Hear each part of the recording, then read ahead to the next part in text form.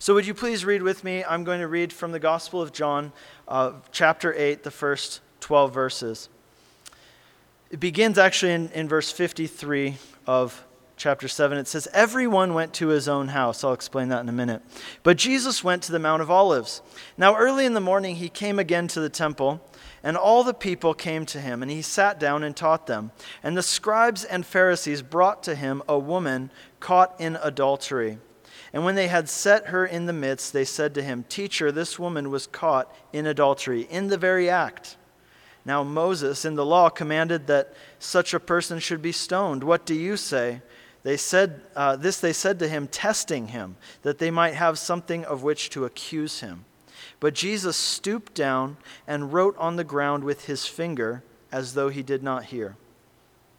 So when they continued asking him, he raised himself up and said to them, 'He who is without sin among you, let him throw a stone at her first.' And again he stooped down and wrote on the ground. Then those who heard it, being convicted by their conscience, went out one by one, beginning with the oldest even to the last, and Jesus was left alone and the woman standing in the midst.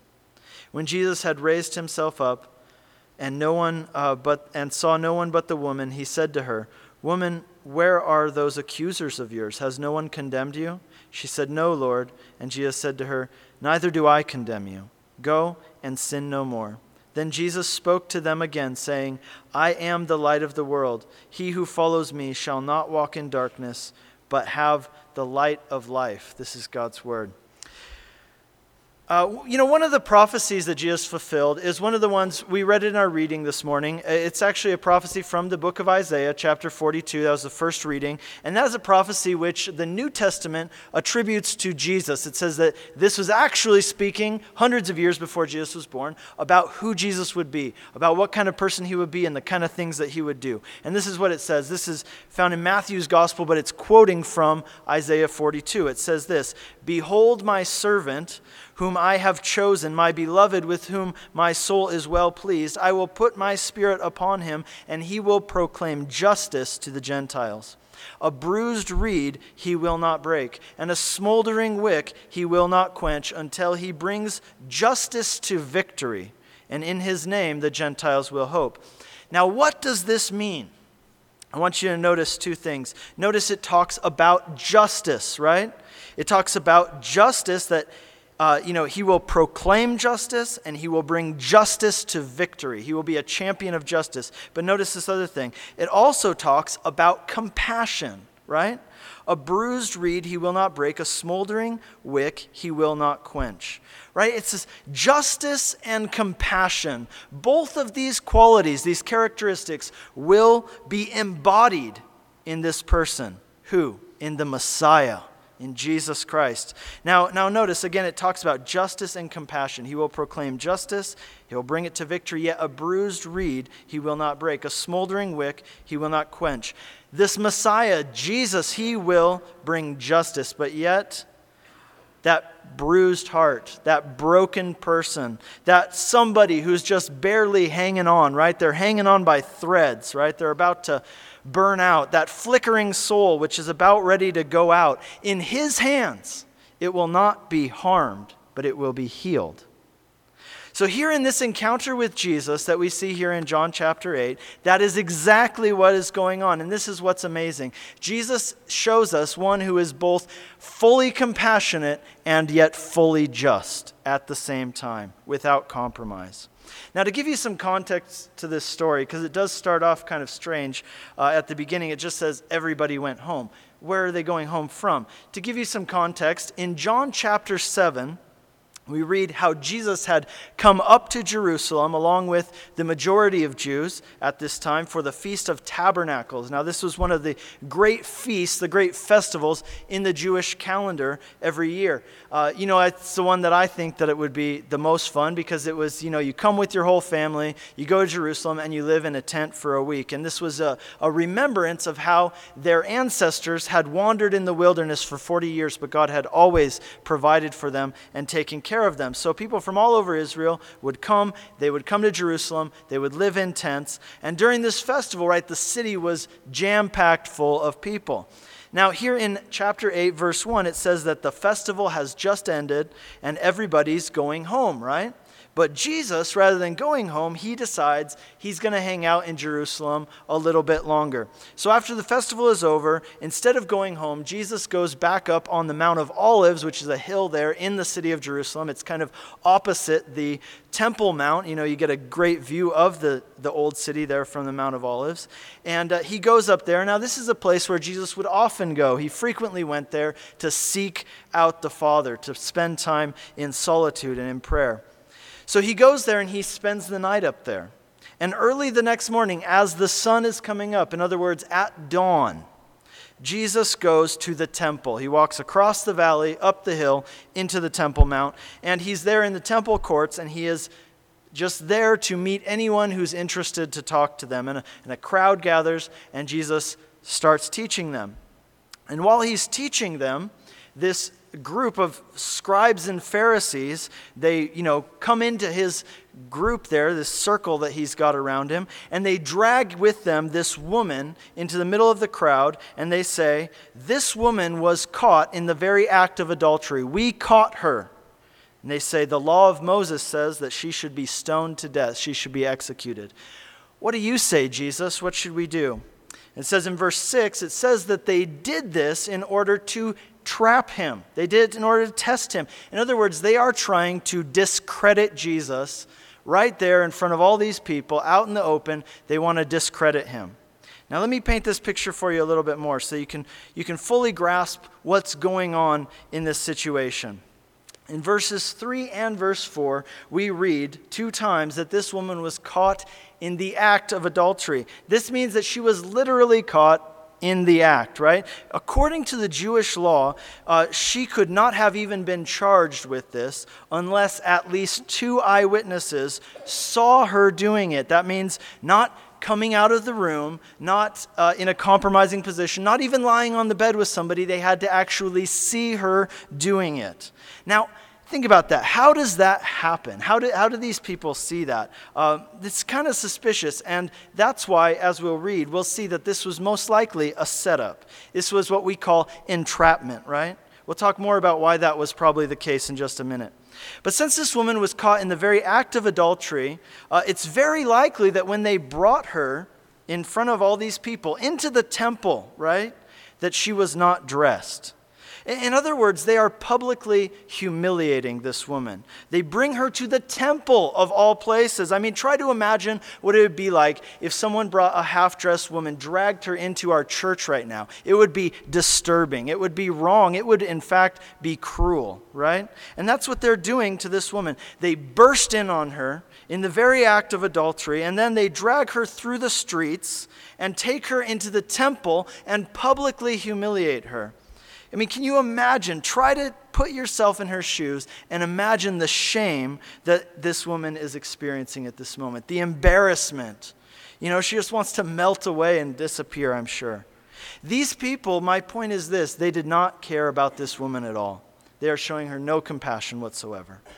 But secondly, here's the other thing. Jesus is not being questioned about her guilt, right? Her guilt is obvious. That's already been established. She's guilty. There's no question about that.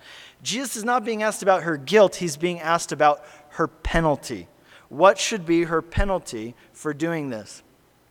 And these scribes and these Pharisees, they bring this woman and they incite the law of Moses. Now, if you note takers, this is Leviticus chapter 20 and Deuteronomy 22. Leviticus 20 and Deuteronomy 22, where the law of Moses states that adultery, which is any kind of sexual activity outside of marriage, any kind, that's punishable by execution. And the form of execution was you throw stones at them until they die. And so it says that they came to trap Jesus. This is actually a very good trap. I mean, kudos to these guys. They've really figured out a good one here. Now, they've got Jesus. He's stuck between 2 issues. On the one hand, there's compassion for this woman. And on the other hand, there's justice for wrongdoing, right? Compassion and justice. How do these two ever meet, right? On one hand, there's compassion for the life of this woman, for the dignity of this woman. On the other hand, there's the divine law of Moses, and the two seem to be at odds with each other. Now, these guys did not like Jesus. It says in verse 4 that when they brought this woman to Jesus, they greeted him by addressing him as teacher. Right? And in Greek, this isn't in the Gospel of John doesn't use the word rabbi, it uses the word teacher, which is, didaskala in Greek, and it means that, it means someone who is a teacher. Now, the reason that's interesting is because that was their title. And that's what I want you to see. One of the hard things about reading words on a page in black and white is that you can't hear the tone with which they said things, right? And that goes throughout the Bible. I mean, think back to Genesis. The tone, Adam, where are you? What's the tone that you hear when you read that? Some people read that and they hear, Adam, where are you? Other people read it and they hear, Adam, where are you? So we don't know for sure the tone when we read it here in black and white, but I believe here, based on this, that you have to hear the tone of mockery in their voice. They come up to these men, who? The Pharisees, the scribes, the men who called themselves teachers, who carried this title. People called them teacher. And they come to Jesus to discredit him, and they call out to him mockingly, and they say, teacher, right? These guys, they view Jesus as a rogue, right? He doesn't have a degree from their seminary. He's not licensed to preach by their licensing authority. He's not ordained by them or approved by them. He presumes to teach on his own authority. So these guys come to Jesus and they're sarcastically speaking to him. They're saying, teacher, hey, how's it going? Hey, since you're such a great teacher, We've got a tricky one here for you. Give us some advice on this particular situation. So you think you're a teacher, eh? Well, what do you say about this? So these guys know that Jesus is a preacher of compassion. He's a teacher of grace and forgiveness and tenderness. Jesus taught that the way to enter the kingdom of God was through grace and forgiveness. And so they think they've got him because another time Jesus said in the Sermon on the Mount, he said that he was not against the law of Moses. He said that the law of Moses is from God and not a jot or a tittle will pass away until it all is fulfilled. So they think they've got him, right? These two things, compassion and justice, they are at odds with one another. And they say, we've got him. It's a lose-lose situation for Jesus, right? Because if Jesus says, yes, we must obey the law of Moses, and that means that this woman must be executed. Well, then what? What do they say? They say, aha, everybody, here's your Messiah. Here's this man who preaches grace and forgiveness. This guy who says, come to me, all you who are who are weary and heavy laden, and I will give you rest. They say, yeah, go to him, all you who are burdened with your sin, and he will execute you. Right? But on the other hand, if Jesus says, no, we cannot execute this woman, we need to show her compassion and grace, then what are they going to say? They're going to say, aha, he says he's from God, but he's contradicting the law of Moses. How can you even follow a guy who doesn't take the word of God seriously? They think they've finally found the perfect way to discredit Jesus. And in their devilish ingenuity, they have touched upon one of the great complexities of faith. And that is this: if you preach compassion, you will relativize morality. But if you preach morality, you will crush people, right? This is one of the great complexities of faith, that if you preach compassion, you will relativize morality. But if you preach morality, then you will crush people, right? I was reading about this Indian woman. She considers herself a guru, and she's drawing big crowds in the United States. And they've nicknamed her the Hugging Saint. I don't know if you guys have heard about her, but she's making the news every now and then. Anyway, they call her the Hugging Saint, and her teaching is all about compassion. It's basically give somebody a hug. That's like the whole point of her message, right? Very positive and very popular. She had a gathering in San Francisco, gathers hundreds and thousands of people, right? And all her message is, hey, be nice to people and give somebody a hug. Cool, I wish I could gather tens of thousands of people by telling people to give hugs, right? But here's the thing. If you preach positivity and being nice, well then, like this woman, you have to relativize morality. In other words, if you essentially stand for nothing but positivity, and you never say that anything is wrong, because you're just trying to be nice to everybody, then you stand for nothing, right? You have to relativize morality. You can't ever say anybody's wrong because you don't want to hurt anybody's feelings. Now, the opposite end of the spectrum is that there are groups who are so worried about morality that they just crush people. They crush people's spirits. They care more about what's right and wrong than they do about people, right? And they're ready to throw anybody under the bus if they do something wrong. And some of you might have even grown up in that kind of setting. It's terrible. And these two things, right? Compassion and morality, compassion and justice, they seem to be at odds with one another. It seems like you can have one or you can have the other, but you can't have both. So these guys think they've got Jesus. It's a perfect trap. There's no way out. But Jesus, he's going to foil their big scheme because this is no ordinary man that they're dealing with here. This is God come to us. So Jesus responds to them in a remarkable way. And in doing so, he tells us so much about who he is, and he reveals so much to us about the heart of God. First of all, here's what he does. First, Jesus disturbs the comfortable, and then he comforts the disturbed. So first Jesus disturbs the comfortable, and then he comforts the disturbed. If you look at all of Jesus' teaching, you see this is something that he frequently did. This is something that God does throughout the Bible. He disturbs the comfortable. The person who says, I'm all right, he says, no, you're not. And the person who says, I'm not all right, he says, you will be all right because I'm with you, right? He disturbs the comfortable and comforts the disturbed. So first, he disturbs the comfortable. The first thing that Jesus does is he kneels down and he starts writing with his finger in the dirt like he's ignoring them. Now this is interesting. What did he write? We don't know for sure. But here's the significance. These people were invoking the law of Moses. Now this happened on a Sabbath day, and here's the interesting thing. According to their law, which was the Mishnah, which is kind of like a commentary, right, on the, it's kind of like an appendix to the law. It's like a commentary which explains the law. The Mishnah said that on the Sabbath day you were not allowed to write more than 2 letters, but if you drew in the dirt with your finger, then you could write as much as you want, right? So here's Jesus, and he knows the law. They're questioning him about the law. So he says, all right, you want to play this game? I can play this game. So he kneels down and he starts writing in the dirt with his finger. Now, what is he writing? We don't know for sure. But there's one other thing I want to point out to you. They're invoking the law of Moses, right? The 10 Commandments. Thou shalt not commit adultery. But I want you to think about this. Who wrote the 10 Commandments? In Exodus chapter 31, it tells us that the 10 Commandments were written on tablets of stone. How? By the very finger of God. The finger of God writes the 10 Commandments. The same finger that wrote, thou shalt not commit adultery. Here, 2,000 years later, in the hand of Jesus, again, the finger of God, writing in the dust of the earth. Now, what did he write in the dirt that day? Well, whatever it was, it had a huge impact on these guys. I mean, it totally gave a 180 to the whole situation. Now, here's one more thing that we can know. The Greek word here is the word katagrapho. Now, grapho obviously refers to writing, right? But this is a specific word, katagrapho, and here's what it means. It means to write against. That's what kata means, right? To write against someone.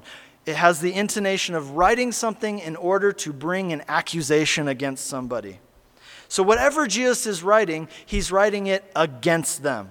This is an accusation. He's bringing an implication of guilt against these people. Now, I personally believe that Jesus was writing out other parts of the law, right? They had come quoting this one part of the law. Jesus bends down. I believe that he's writing out other parts of the same law of Moses. And let me explain why. How was this woman caught in adultery? I mentioned a minute ago, this is a very suspicious scenario, and here's why. Because the Jews knew that, capital punishment was a very serious thing. It was something that could easily be abused. So what they did is they put up safeguards to prevent it from being common. They said, there are writings, historians at the time say, on average, a person was put to death by capital punishment by execution about once every 7 years. So this wasn't something that happened a lot. It was very infrequent. And the reason why is because they had all these safeguards against people taking advantage of the law of Moses and killing other people with it, right? So they said that it had to be at least 2 eyewitnesses, and they were to be cross-examined, and in their cross-examination, which they did separately, those people's testimony had to match up completely, or else the case was thrown out. And the history books even tell a story of one case where there was a similar situation, a woman caught in adultery, but the witnesses disagreed on the type of tree that the woman was caught under, and so the case was thrown out. So it's very specific, a lot of safeguards here. There had to be 2 eyewitnesses. Their testimony had to match up perfectly. In other words, this is what this means. In order for this woman to be caught the way that she was, she virtually had to be set up. This was basically entrapment. In other words, they had set up this whole scenario so they could catch this woman. Why? So they could take her before Jesus and trap him. The evidence for this, that this was a setup, where is the man? This is the problem. If 2 witnesses had seen this woman doing adultery in the very act, then they must have seen the man. And the Old Testament law, there, Deuteronomy 22 and Leviticus, what did I say, 20? Yeah. Which one? 10? 10 verse 20, I think. Yeah. 20 verse 10? All right. Anyway, Leviticus and Deuteronomy. Here's the point. It's absolutely clear that both the man and the woman are to be executed in such a case. There's no double standard. It's not just the woman who needs to be punished. It's both. Both the Old Testament and the New Testament are very clear. They're very much against the sin of partiality, of injustice, right? There's never to be special treatment for the rich over the poor. There's never to be special treatment for men over women just based on gender. So the fact that these people come here and say, we saw her do it, yet the man is not there, that proves that at the very least there is injustice here and prejudice. But it suggests that probably this is entrapment. Quite likely this was all a big setup that the man himself was even in on, setting up this girl so the Pharisees could bust in and catch her in the act so they could use her as a trap to trap Jesus in this no-win situation and discredit him. Not only that, but the law, like I said before, it demanded a trial. They didn't bring her to a trial. Instead, they drag her through the streets, publicly humiliate her, and bring her up to the temple of all places. And so Jesus stands up after he's finished writing in the dirt, and he says this, "Let him who is without sin cast the first stone." Now, Jesus is not saying what many people think that he's saying here, right? Some people think that this means you can never judge anybody unless you are without sin, right? Or, in other words, only a sinless person has the right to punish anyone. Well, that's not what he's saying at all. And actually, that would not have had an impact on these Pharisees at all. They would have said, well, nobody's perfect, and we have to judge according to the law. And this is what the law says. So what is it about what he says here that's disturbing them? Jesus says essentially this, I know you. I see what you're doing. You are invoking the law of Moses against this woman, but you are breaking the law of Moses at the very same time. So by fact of that, you have just discredited yourself from bringing a case against this woman. In other words, you are discredited as a witness and you're discredited as an executioner. That's why they stand up and they just walk away, because they realize they are discredited by the very law which they invoke from bringing a case against this woman. Jesus is saying, yes, you committed adultery. And yes, according to the law, she deserves to be punished. But what about the law against conspiracy? What about the law against partiality and injustice? The law calls for a trial, but you're not doing that. And what about yourselves? Are you guilty of this same thing? You see, that's why I believe that what Jesus was writing in the dirt that day, these accusations that he brought against these men, they were actually other laws of Moses, which these men were breaking at this very moment through this very act of bringing this woman here.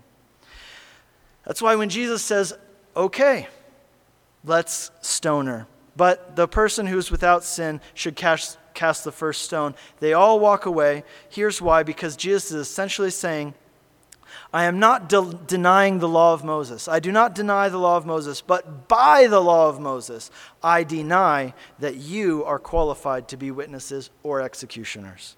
According to the very law which you invoke against this woman, you are disqualified from bringing a case against her or from executing her.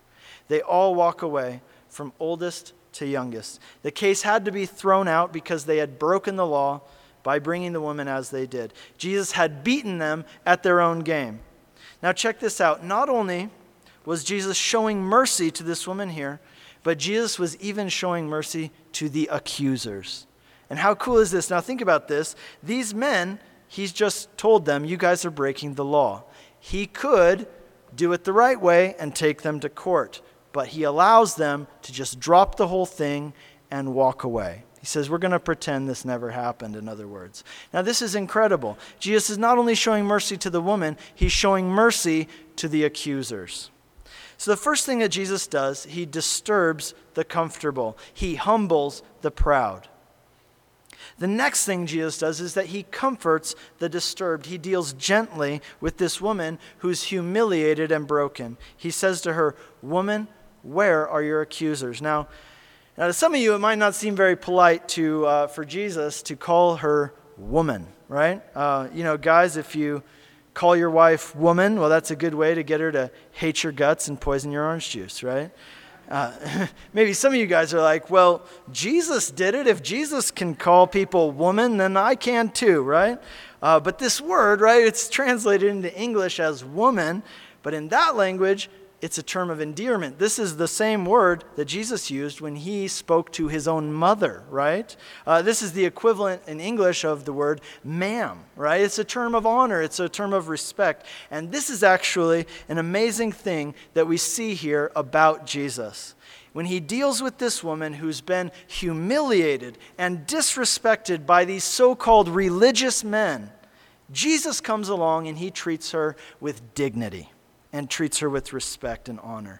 And that tells us so much about the heart of God towards sinners like ourselves. Jesus says, ma'am, where are your accusers? Has no one condemned you? And she says, no one, Lord. And Jesus says, neither do I condemn you. Go and sin no more. Now, wait a second. Now, how can Jesus say this? I mean, he knows that she's guilty. We all know that she's guilty.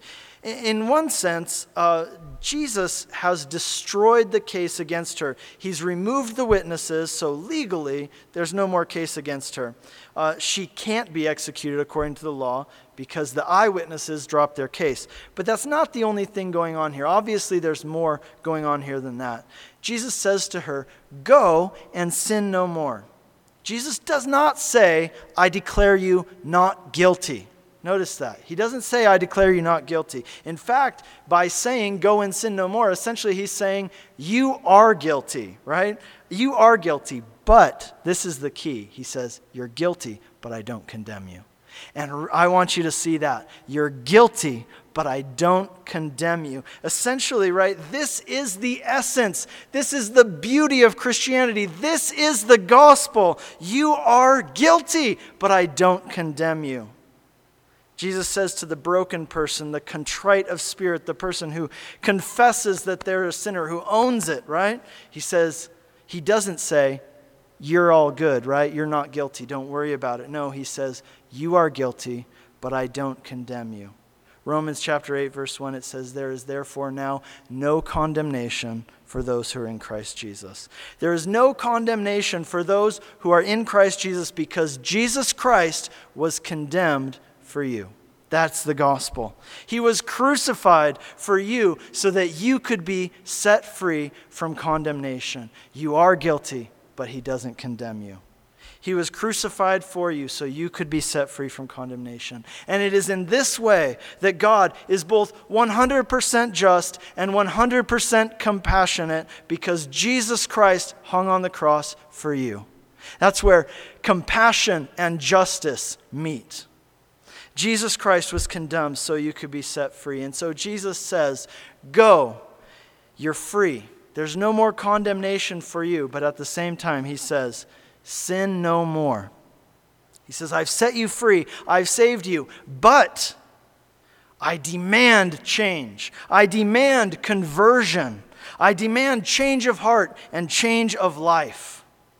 Jesus sets us free from condemnation because he took our condemnation upon himself on the cross so that we could be set free. And the freedom he gives us is freedom to change. That's the title of our message today. Freedom to change. What does that mean for you and me? Here's what it means. Number one, first of all, if you are a bruised, broken person, you need to turn to Jesus. A bruised reed he will not break. A smoldering wick he will not quench. He won't crush you. He will give you grace. But here's the thing that you need to see.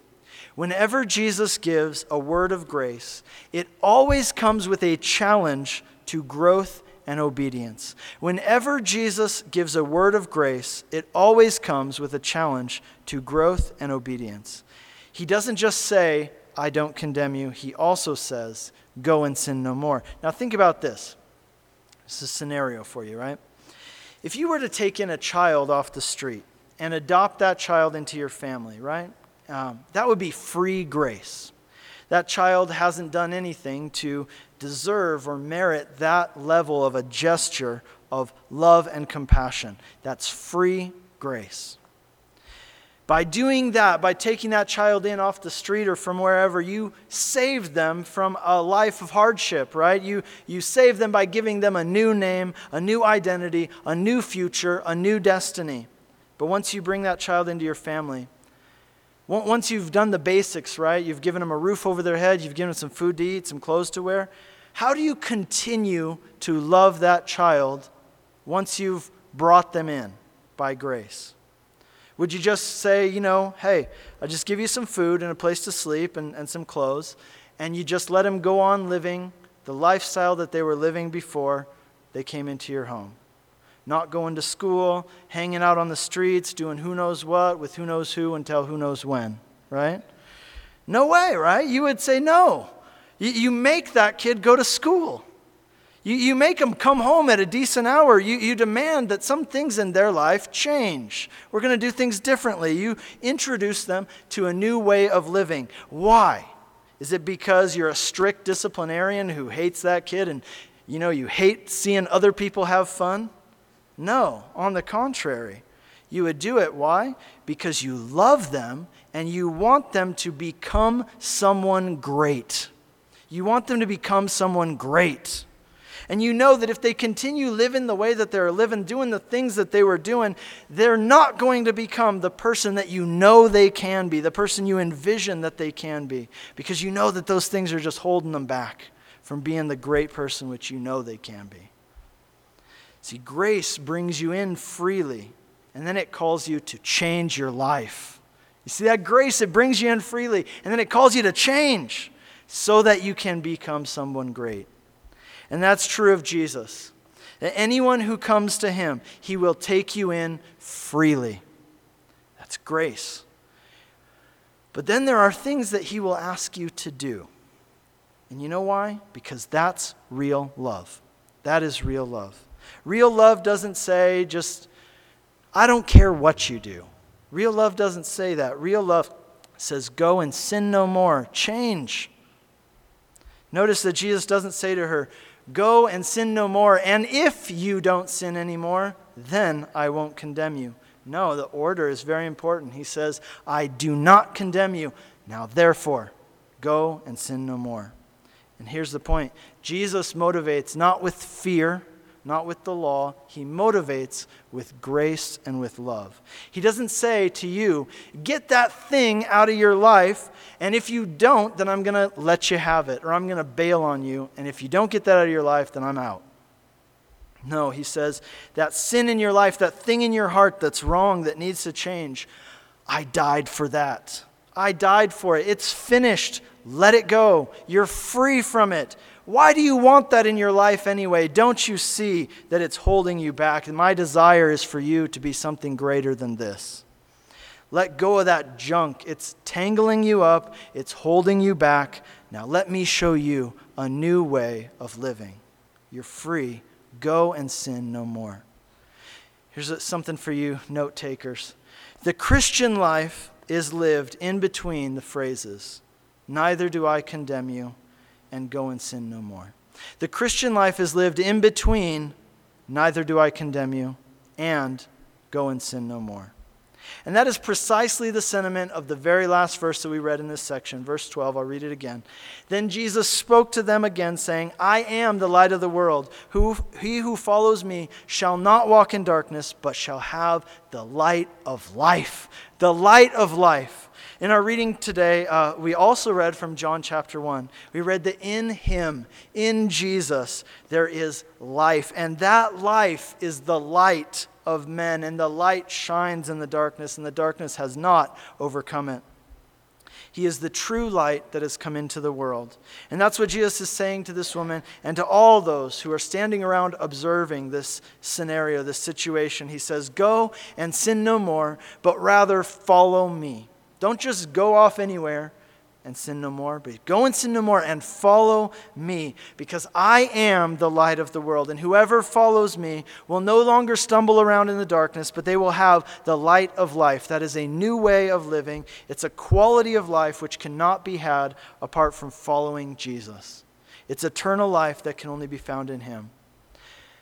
You know, one of the traditions at Advent is we light this Advent wreath, and each Sunday, the way it works is up until Christmas, we light one more candle on the wreath, symbolizing how Jesus has come into the world as the light of the world, dispelling the darkness, right? Bringing light into our souls and driving out the darkness. Now, each of these candles on the wreath actually has a name which symbolizes one of the things which is an aspect of Advent. Last week we lit the first one, which is called the candle of hope. This week we light the second one, which is called the candle of preparation. And I want you to think about that, preparation. Preparation is one of the main themes of Advent. It's a time of preparation. But here's the thing, it's not just about preparing yourself for the Christmas holiday. It's more than that. You see, Advent means the coming of the Lord. And it's during this time we remember that the Lord has come. But more than that, we remember that he is coming again. Advent is a time when we remember back to the fact that the Lord has come, and we look forward to the fact that the Lord is coming again. You know, Jesus says he has come as the light of the world. He has come into the world, dispelling the darkness. But here's the thing.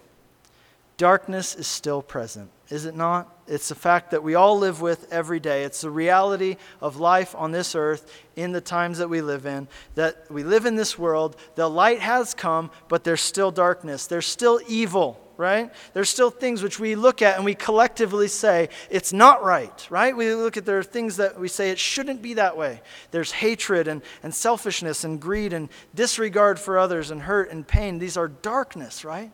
And Jesus, he's come as the light of the world, bringing the light of life, right? Love, joy, peace, hope, all these things. But yet the darkness is still present. How do we make sense of that? Well, here's how the Bible tells us to make sense of it.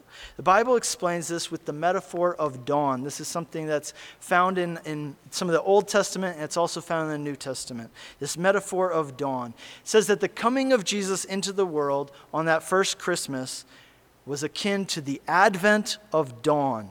Now, dawn is an interesting time of day, right? It's a time when the light breaks through the night and begins to shine. And dawn's interesting because dawn is that time when you're shifting from night into day, and from night and darkness into day and light. And at dawn, and this is the key, both darkness and light are present at the same time, right?